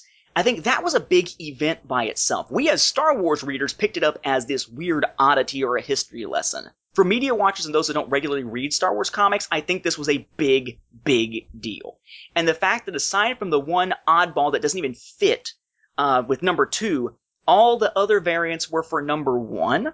And there were people like Douglas Wheatley and Jan Duursema, who we know through Star Wars and can kind of appreciate seeing giving their takes on these. I think that was worthwhile. I still think it sucks to have variants if you're a hardcore completionist and you gotta have every version of it, because some of these are pretty tough to find and kind of expensive at this point. But it made sense that this would be something where they'd take at least number 1 and do some variants. I don't think we needed it for number 2, but at least for number 1, they could justify it. Same thing with the different collected editions. It's a comic series. You want to trade paperback. But this was something different in the annals of Star Wars history. It makes sense that this, like some others in the past, would get a hardback edition.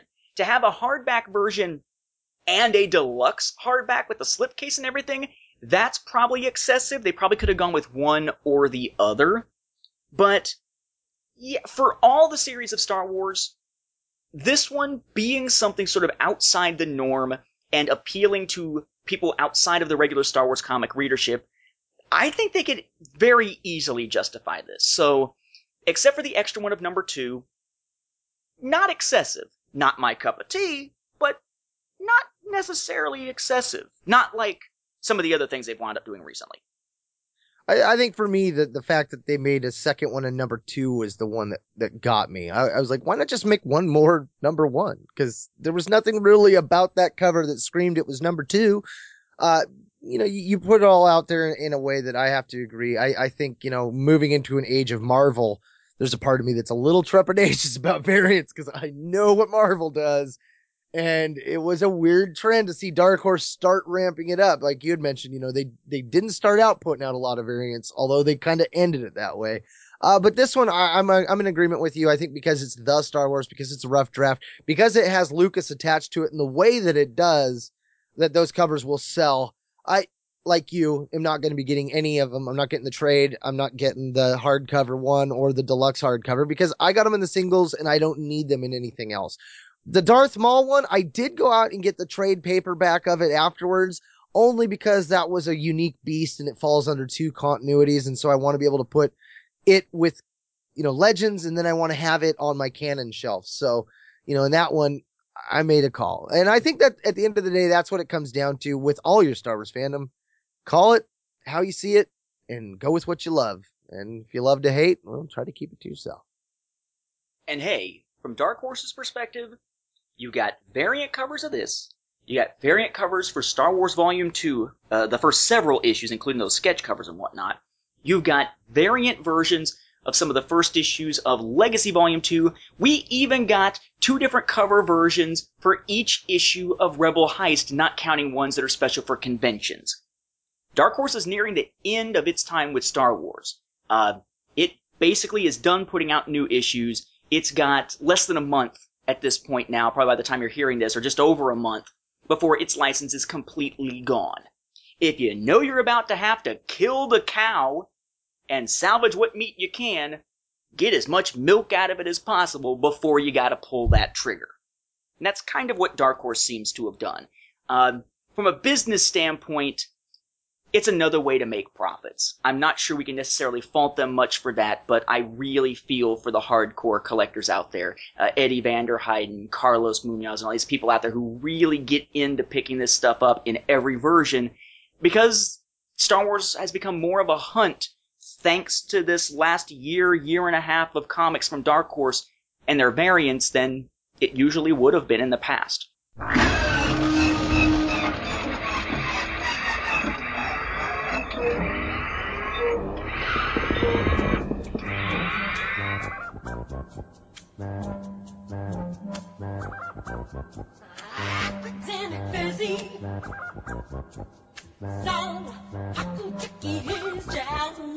Now that about wraps up this episode of Star Wars Beyond the Films. We'd like to thank you once again for hanging around with us as we ponder on sharing our fandom.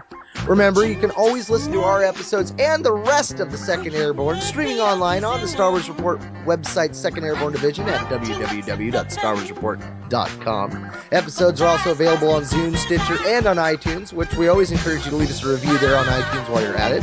Help us grow as a show.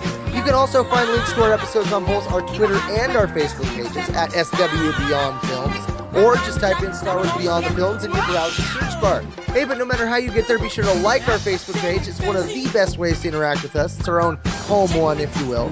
Not only can you post comments to us about the show, we love interacting with you fellow fans. So if you have any Star Wars and or EU/Legends questions, or you just want to comment about a past episode, fire off. You can always email us directly at swbeyondfilms@StarWarsFanWorks.com.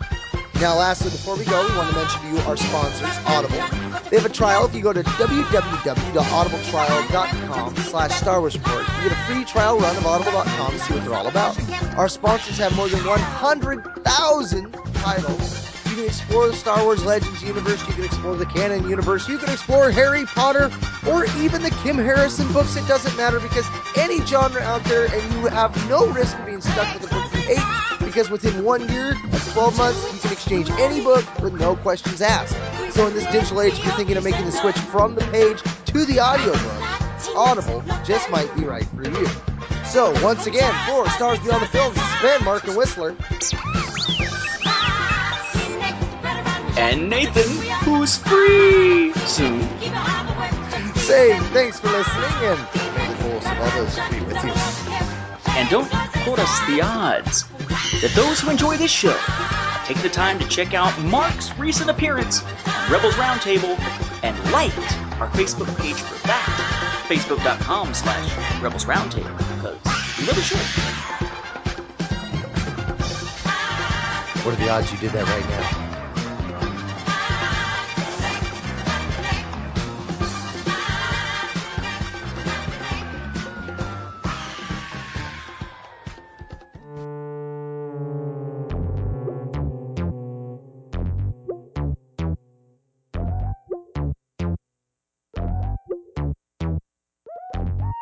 Last but certainly not least, we want to show you the pages originally commissioned. What was his name? Kane. I see little to no point for the boy. And Han.